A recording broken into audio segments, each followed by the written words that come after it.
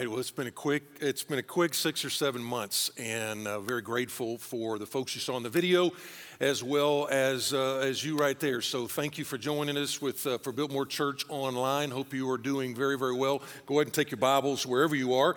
Turn to Mark chapter 14. That's where we're going to be. And so again, whether you are a first-time watch or viewer, or you are watching all the time, whether you live out of state or in state, thank you for joining us. I want to give a special shout out to a few people watching online. Bob and Sharon from Murrells Inlet, South Carolina. Thank you for joining us. Elaine from Salisbury, North Carolina. Thank you for joining us. Kevin and Ashley from Hendersonville, North Carolina, and also Liz from Dallas, Texas. All right, Liz, sorry about the Longhorns yesterday, but glad you are here joining us for worship today. Hey, again, we're going to be in Mark chapter 14. We've been in a series called This Must Be Greater Than That.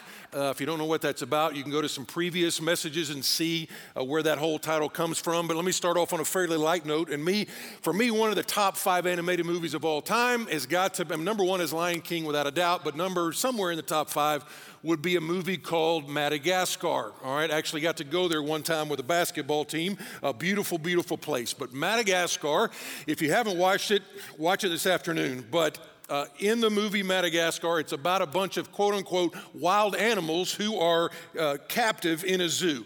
And the people ooh and ah over these awesome wild animals, especially the lion. They'll watch the lion, make the lion roar, all that stuff. And for the most part, the animals like it as well because every need they have is taken care of. People really serve them hand and foot. They don't have to go hunt for their food. All this stuff is right there at their beck and call. But there's a zebra in the movie whose name is Marty. And somewhere toward the start of the movie, what Marty begins to think of is like, man, I've got to be made for something more than just parading in front of these people behind these bars. I've got to be made for something more. His instincts were kicking in. And so as the movie progresses, basically he talks the other wild animals or some of the other wild animals to go and busting out of the zoo, and they end up finding themselves at the island, which is like in the southern tip of Africa.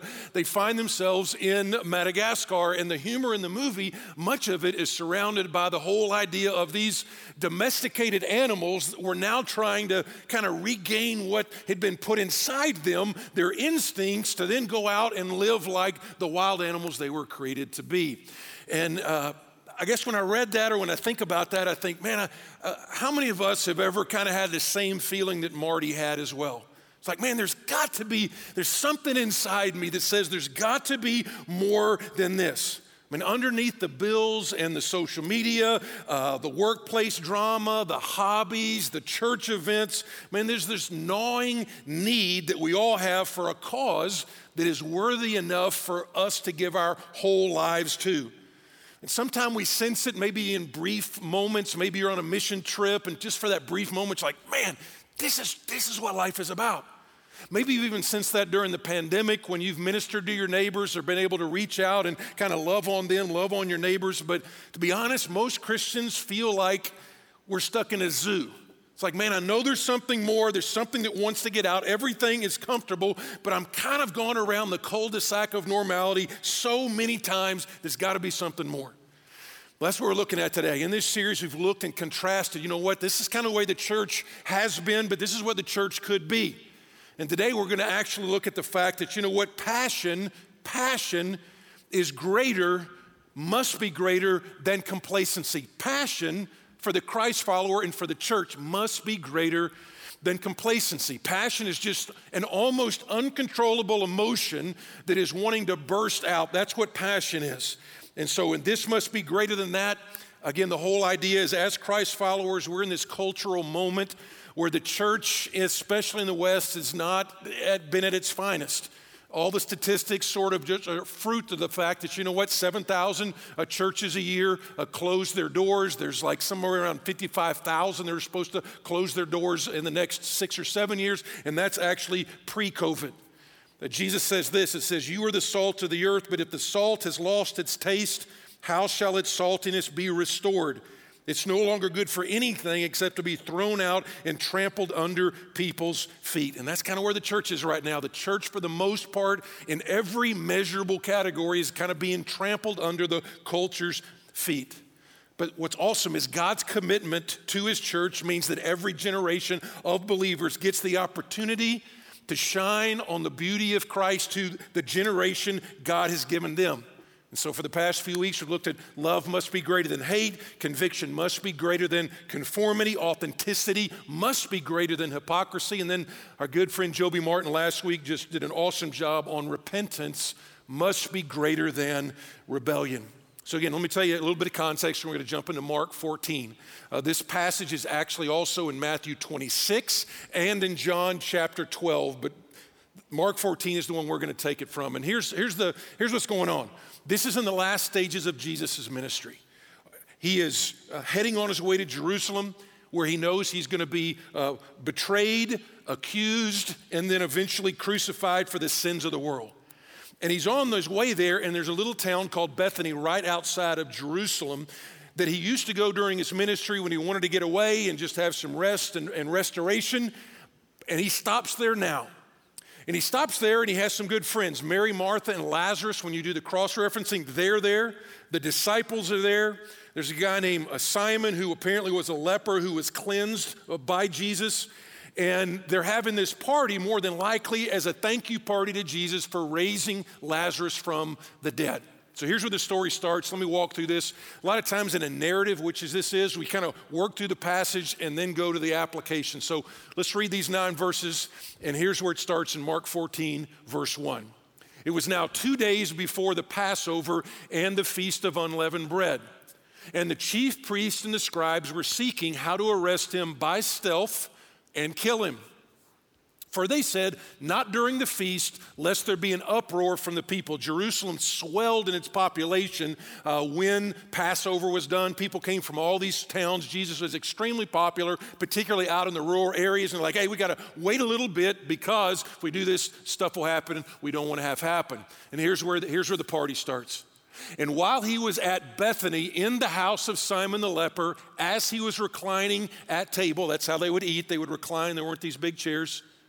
A woman came with an alabaster flask of ointment of pure nard, very costly, and she broke the flask and poured it over his head. There were some who said to themselves indignantly, why was the ointment wasted? That's a key phrase. Why was the ointment wasted like this? Now, we know from the other places that Judas is the one that voiced it. Judas was the ringleader. He was the one that was the treasurer. He was the one that was really struggling with this whole idea, but the other disciples jumped right in. Why? You know why? Because, by the way, complacency always criticizes passion. Complacency always criticizes passion. It's like, man, just settle down. God gave you a brain. Why don't you use that? That's too much. That's too far. That's too expensive. That's whatever. Complacency is always criticizing passion. For this ointment could have been sold for more than 300 denarii. That's somewhere we don't really know. That's a denarii was basically an average worker's salary, 1 denarii for a day. So this is like a year's salary. So whatever that is, let's say it's like $20,000 bottle of perfume and given to the poor. And they scolded her. The word scolded there is like horses snorting at somebody else. They're pretty ticked off. But Jesus said, leave her alone. Why do you trouble her? And here's the key. She has done a beautiful thing to me. For you always have the poor with you, and whenever you want, you can do good for them, but you will not always have me. She has done what she could. She has anointed my body beforehand for burial. She's got some insight they don't have.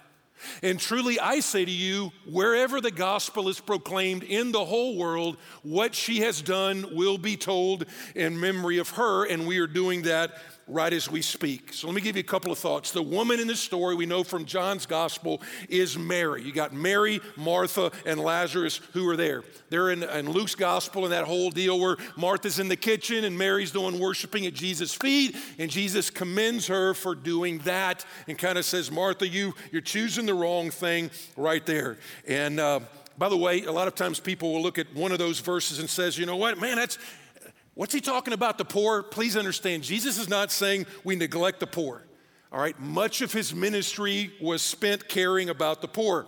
What he's saying is this is a unique moment and they should take advantage of it.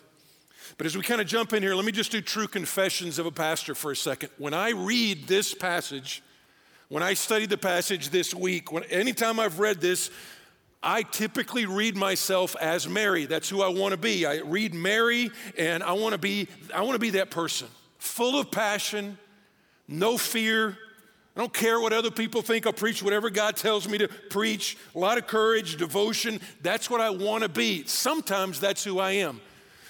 But if I get deeply honest, way too often I act like the disciples. I get caught up in the details.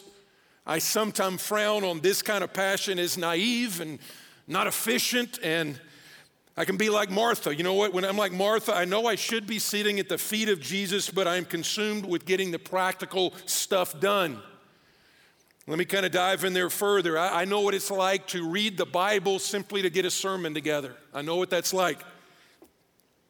I know what it's like to not really want to hear about the problems of people. I know what it's like to be in that state of mind where I'm like, you know what? I'm going to pray for you, and then I forget to actually pray for you. One pastor friend said, the way I was doing the work of God destroyed the work of God in me. Or another way to put it, the way I've always thought about it, is I thought there have been times in my ministry when the work God was doing through me was destroying the work of God He wanted to do in me. That's not a good place. So like, how do you come up with application? A lot of times it's either talking to you or looking in the mirror.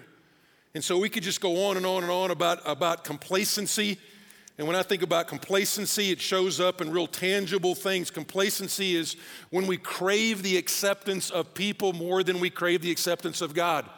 When we're so tired, I know what it's like to think, man, how many likes did I get on a post, and let that either make my day go awesome or make my day go poorly. I know what it's like to sit on an airplane. I know the pleasure of sharing my faith in a bold way. I also know the pain of sitting on an airplane next to a person when we used to fly. I know the pain of sitting there next to a person praying they would not open their mouth and converse so I could get a sermon done. I know what it's like to crave experiences and YOLO, you only live once, and yet I read in my Bible, it's like, you know what, for me to live is Christ and to die is gain, and I'm challenged that it's not YOLO, that it's actually you only live forever if you're a Christ follower. You know what? That everything we try to get in a bucket list, you know what? I'm going to get like tons better actually in heaven. I know what it's like to cringe at being sacrificially generous. And it's like, man, I might do it because I'm supposed to, but I know what it's like. I also know the joy of abandoning stuff and saying, you know what? God's going to do that. So here's what it is. It's not a counseling session for you and me today. It is trying to ask some questions. How come complacency is somehow so prevalent with us? And then how do we maneuver that to be passionate about God more than we actually are? Because the world needs a passionate church. And so how do we do that? Why do we struggle with that? Let me give you a couple of things here from the story that God showed me. The first one is this: an inaccurate view of who Jesus is. Just in an accurate view, a minimized view of who Jesus is. In the story, Mary is the only one that really recognizes, who Jesus is. Now think about this. This is the same room where you got a bunch of disciples, and they got raised in the Old Testament faith, that every single book was pointing toward the person who is now sitting at their table. They've been discipled, they have been taught, they have been ministered to for 3 years. The word Christ actually means anointed one, and yet in this story, only Mary understood what that meant. Only Mary understood the sacrifice that was about to take place. Only Mary was starting to get the understanding that the Jesus that's introduced in John 1 is the same God of Genesis 1 that steps out on the front porch of heaven and speaks 350 billion galaxies into being, that he's that big. But he's so detailed, he can put 287 distinct muscles into the head of a caterpillar, is now sitting at her table. And so it's an inaccurate view, a minimized view of who Jesus is. And Judas wanted, Judas has already set up the betrayal.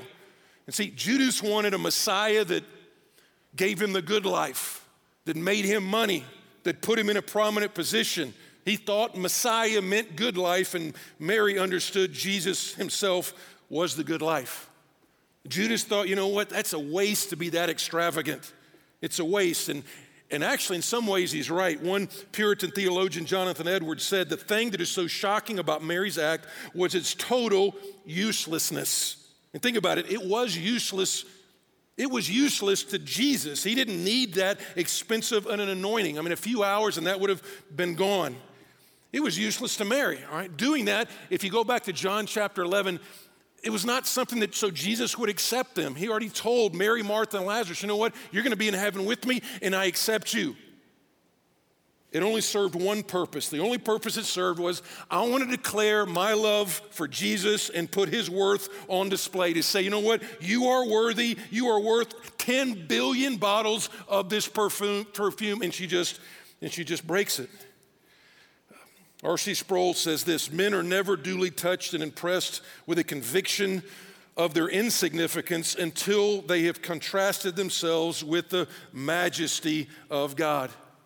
And loved ones, I just got to tell you, when you look in the Bible, what strikes you so immediately when you read the Gospels is that nobody really just kind of liked Jesus.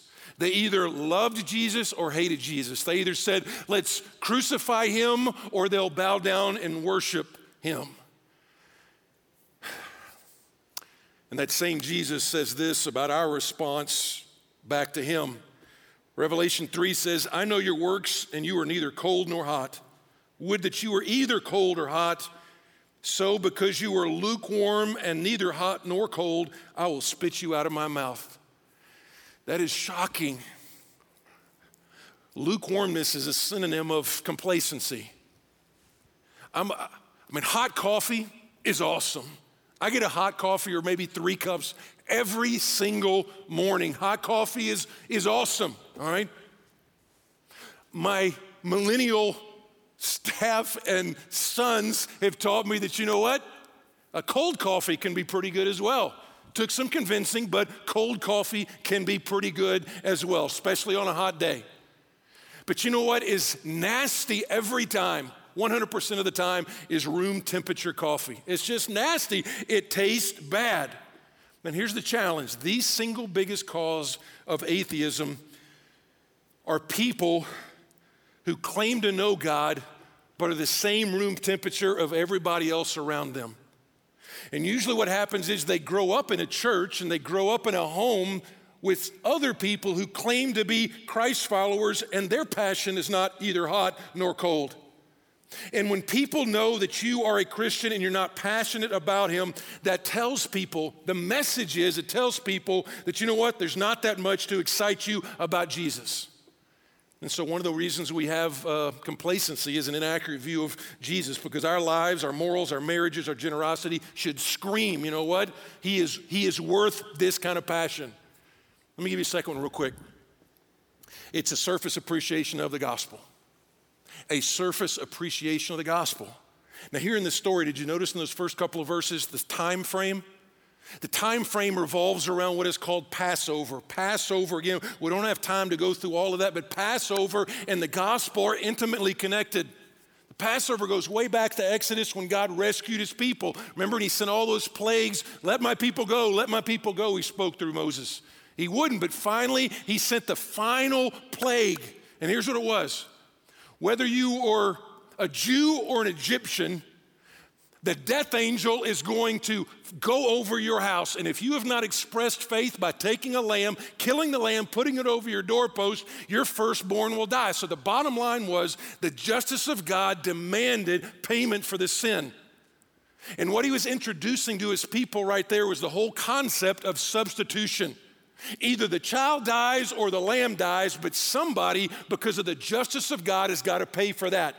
And so what the people did is they expressed their faith through slaying a lamb, putting the blood on the doorpost. And then later on in the introduction of John's gospel, he looks at Jesus and says, behold the Lamb of God who takes away the sin of the world. And when you look at this, in a few more verses, he's going to introduce the Lord's Supper, the blood of the new covenant, and the whole response to that, he says, you know what should be passionate? He says the way she responds is beautiful. It's going to be connected for eternity. The way she responded to the gospel, it's a beautiful thing. One of the verses that is very convicting that Peter writes in one of his epistles is this. He said that the angels are, depending on your translation, they're baffled, they're stunned when they look on the gospel. I mean, that's kind of a cool thing to think about. But think about what the angels have actually seen. I mean, the angels saw all those stories. They got to see the Red Sea split. Okay. They got to see the 10 Commandments given. But what they are amazed at is the fact that God would become a man, live the life we were supposed to live, die the death in our place. That's what stuns them. Like, how could you do that? And that's what Mary understands to some degree. Mary's like, I deserve nothing, but God has given me everything in Christ, and that is a treasure worth throwing my whole life toward. And the whole picture is, I'll give you a quick example. The way you and I respond does show how we value something. So, for example, I got a gift card this week from a church member that I'd done a favor for a while back. And he basically gave me a gift card, all right? Gave me a $100 gift card. I was like, yeah, I wrote him a note. I texted him and said, hey, thanks so much for that gift card. Cannot wait to spend it. He wrote me a quick text back, said, no problem, thanks, that was it. I responded in kind to a nice gift. Would my response be different if I was, let's say, like $1 million in debt and somebody came up and said, hey, just want you to know you're completely out of debt. Not only are you completely out of debt, I have paid off your $1 million debt, but I've also put $1 million in your bank account. That's what the gospel is. He made him who knew no sin to be sin on our behalf. That's the debt is paid. So that we might become the righteousness of God in him. That's the $1 million to your asset side. And so what's our response? Is your response passion or is it a yawn? You're like, I don't want it to be like that. I used to have it and I don't have it anymore. I used to be fired up for worship, but man, this pandemic has just seemingly quenched all the fire I had for God. I mean, I've got these questions and I'm not getting my answers. And since I didn't get my answers, I'm like, whatever. So how do I fire this thing back up again? If it's not where it should be, maybe I had it and lost it. Maybe you never had it to begin with. But how do I fire this thing up? How do I turn it around? All right, let me give you a couple of things you see as well from the text. This would be kind of a old little term, the DTR, define the relationship. My wife was at her exercise class this week, and she overheard a couple of young ladies talking, and they were talking about, and I hope you're not watching whoever she overheard, but it makes a great illustration, because here's what they're talking about. They were talking about a relationship and the DTR talk, because that's what, define the relationship is that talk you have with your other to kind of ask where in the world is this relationship, and sometimes it happens very planned and a long conversation, and sometimes you just know that you know, and as soon as it happens, you know it's there. And what she was overhearing was this particular young lady telling another young lady about the dating relationship, and basically what had happened a couple of days earlier was the guy, they were sitting there watching some show on Netflix, I think, and the guy had said, out of the blue, just said, I just love you. I just love you. I don't know if they've been dating that long or anything. And I just love you. I just love you. That's what he said. And she didn't know what to say. So when she didn't know what to say, he said, I just love you. She said, thank you. That's all she said.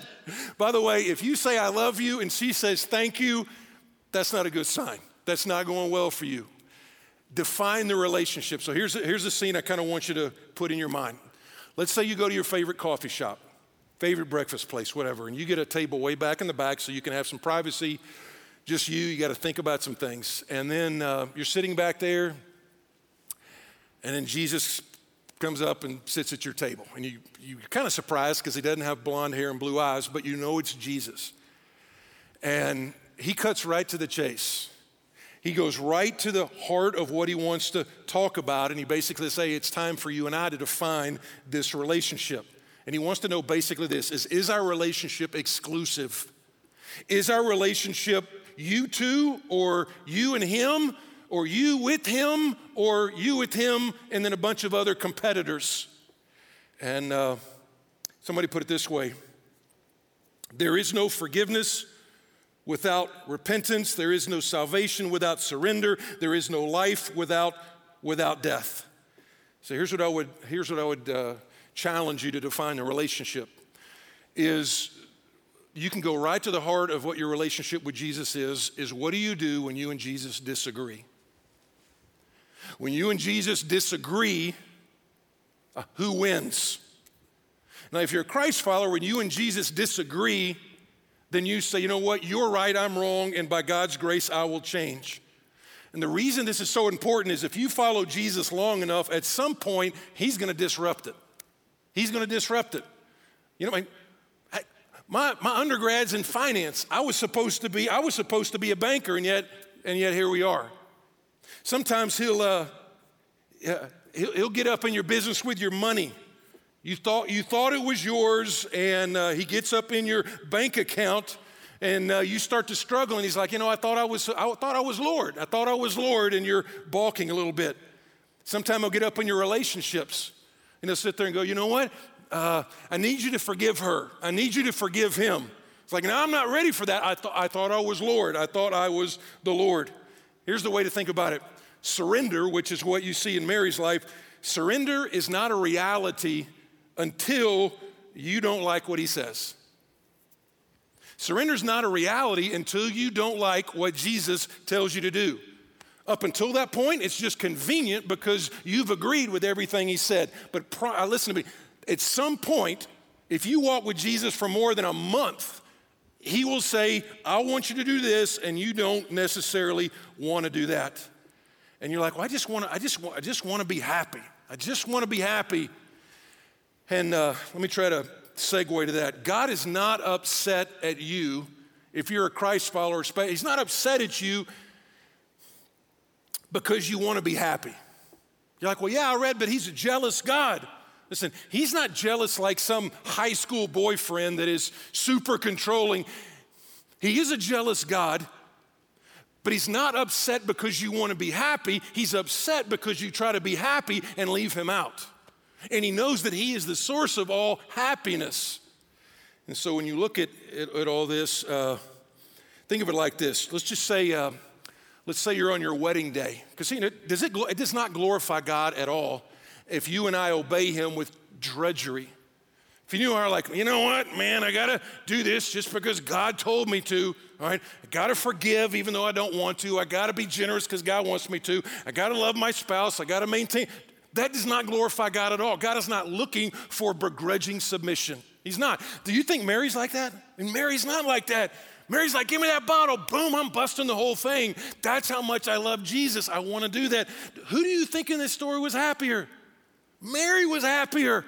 Mary's like, I'm putting it out there, and it's the most exhilarating, not safest, the most exhilarating thing in the whole room. The rest of them are just murmuring and complaining and critiquing. But Mary's just putting it out there. Just like, it'd be like this in the wedding. Suppose you go up and if you got the privilege of being married, can you imagine if the minister comes up to you and is like, because I've done a bunch of weddings and you know what I've never heard in the vows? I've never heard some vows. Sometimes people write them, and if you write them, I'm like, I got to see them first because sometimes they get a little crazy. But you know what I've never heard somebody saying up there is like, you know what? I hereby renounce all my desires for romance, physical intimacy, and happiness to become the wife of this fill in the blank. Never heard that at all. You know why? Because the spouse-to-be would like, man, I don't want to be something you begrudgingly do. I want to be part of how I fulfill that in your life. In the same way, that's what we're talking about here. Now, repentance and faith, this might be the first. You're like, I don't think I've ever even had that whole idea. If you never repented and put your trust in Jesus, that's the start. You're like, I'm trying to be happy and I'm just going around and around. Then, man, just come to Jesus. That's the first step, all right? You're going to have a choice. You can either critique the Christians or, you know what, I can be a Christ follower. Repentance and faith, you know what? What you did on the cross somehow counted for me.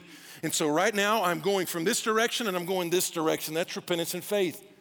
But a lot of us were Christ followers already. And yet the way that we continually fire these things up is by repentance as well. Not repentance to be saved, but the idea of, you know what? I've chased after other loves.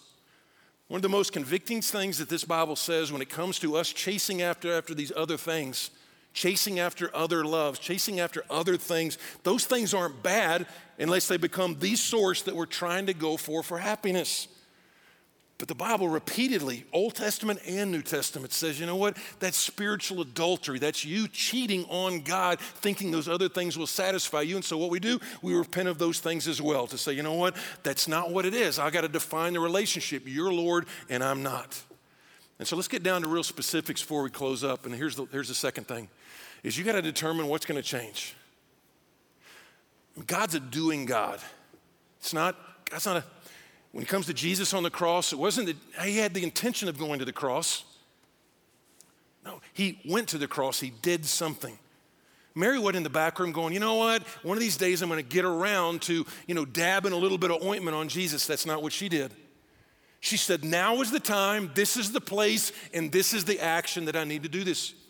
And she took it out, and it wasn't necessarily that super secure. Some scholars said that they would put this in this flask, they would put this perfume in the flask, and it could only be broken one time. You could only break it, because once you broke the flask, you couldn't put it back on. She broke the top of it.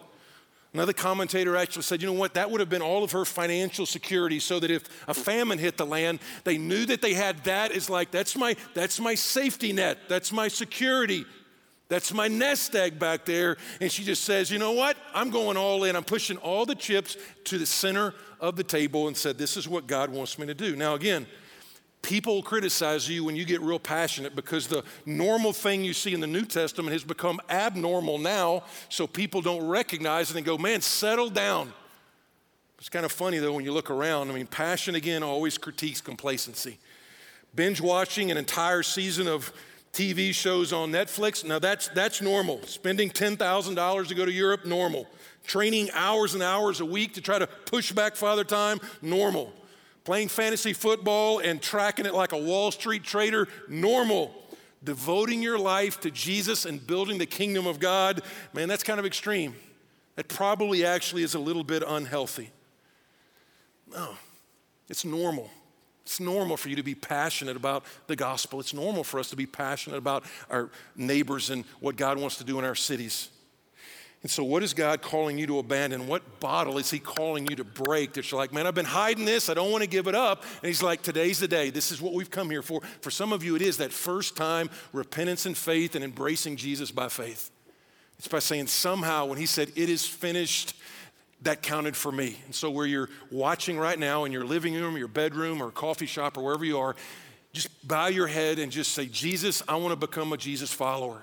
What you did for me on that cross 2,000 years ago, right now I'm embracing by faith. Let us know. That's why we actually say, hey, just text follow. Just text follow. That means, hey, let's get this thing started. For others of you, it's like relational stuff. Let's just get in your business a little bit. For some of you, you know what? You're living with somebody and you're like, you know what? I got to do this. I got to do this. It's supposed to make me happy. And Jesus is like, you know what?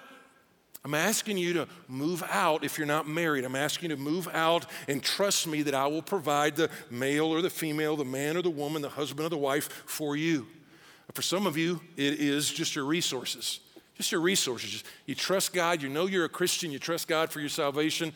But absolutely, the last time you made something generous to somebody else, supported a compassion kid, built a child development center, tithed anything, it has been a long time. He's like, let go of that. Let go of that. For some of you, again, it is relationships like I got to forgive this person. I got to get plugged into a church. Some of you, it's simple as watching people baptized. You see it here. If you tune in very much, you see people baptized all the time. You're like, what's the big deal with that? It's just the first step of obedience. Just the first step. If you're a Christ follower, your first step of obedience is to go public, which means, you know what? I'm not ashamed. I'm not ashamed of who Jesus is. I'm not ashamed of what he's done in my life. And you get a church, and then you get churches. And what happens is God changes us, and then God changes our small group, and then our small group changes the church, and then the church changes other churches, and the churches change a region, and then the region changes a state, and the state changes a country, and then the country changes the world. But it starts right here with you and I in a church. And so I'm going to give you this one picture real quick, because it's kind of cool when you think about all the animal kingdom stuff. When I was looking at the Madagascar stuff, It brought to mind what you call animal groups. And bees, as you know, are called swarms. Fish, you're called schools. Cattle, all right? Herds, lions, technically not a cat, at least the book I read. Lions are a pride. All right? Buzzards, I found were buzzards that are sitting there looking to eat the flesh off of a dead animal. You know what they're called? A committee. That's actually what they're called. The one that is, the one to me though, that is the way the church is supposed to look is, believe it or not, like a rhino. I mean, a rhino, I didn't know, a rhino can run 30 miles an hour. 30 miles an hour. That's way faster than like a squirrel, but nobody's afraid of a squirrel running that fast, but 30 miles an hour. The problem is they can only see 30 feet in front of them. So you got 5,000 pounds of one rhino, and then you got a bunch of rhinos of 5,000 pounds, and they run 30 miles an hour, but they can't see 30 feet in front of them. You'd think, man, they're gonna be timid. They can't see that far in front of them. They're not at all. They're not timid at all. They just run. They just run. And you know what they're called? Bunch of rhinos, 5,000 pounds, can't see 30 feet in front of them. They're running 30 miles an hour. They're called a crash. That's what they're called, a crash. Crash of rhinos. And you know, they're even called a crash of rhinos if they're staying still, just because of the mere potential of what they could be if they all started running together. And that's the point, is when a church is filled with passionate Christians, they are an unstoppable force. Even if we can't see 30 feet in front of us, it's not that we have to be afraid. Even though the fact we can't see 30 feet in front of us, whatever is 30 feet in front of us, they need to be afraid. They got to watch out because the rhinos are coming. That's the way a church should be. And that's what a church is, filled with passionate, on fire followers of Jesus. And that's what we pray we will be.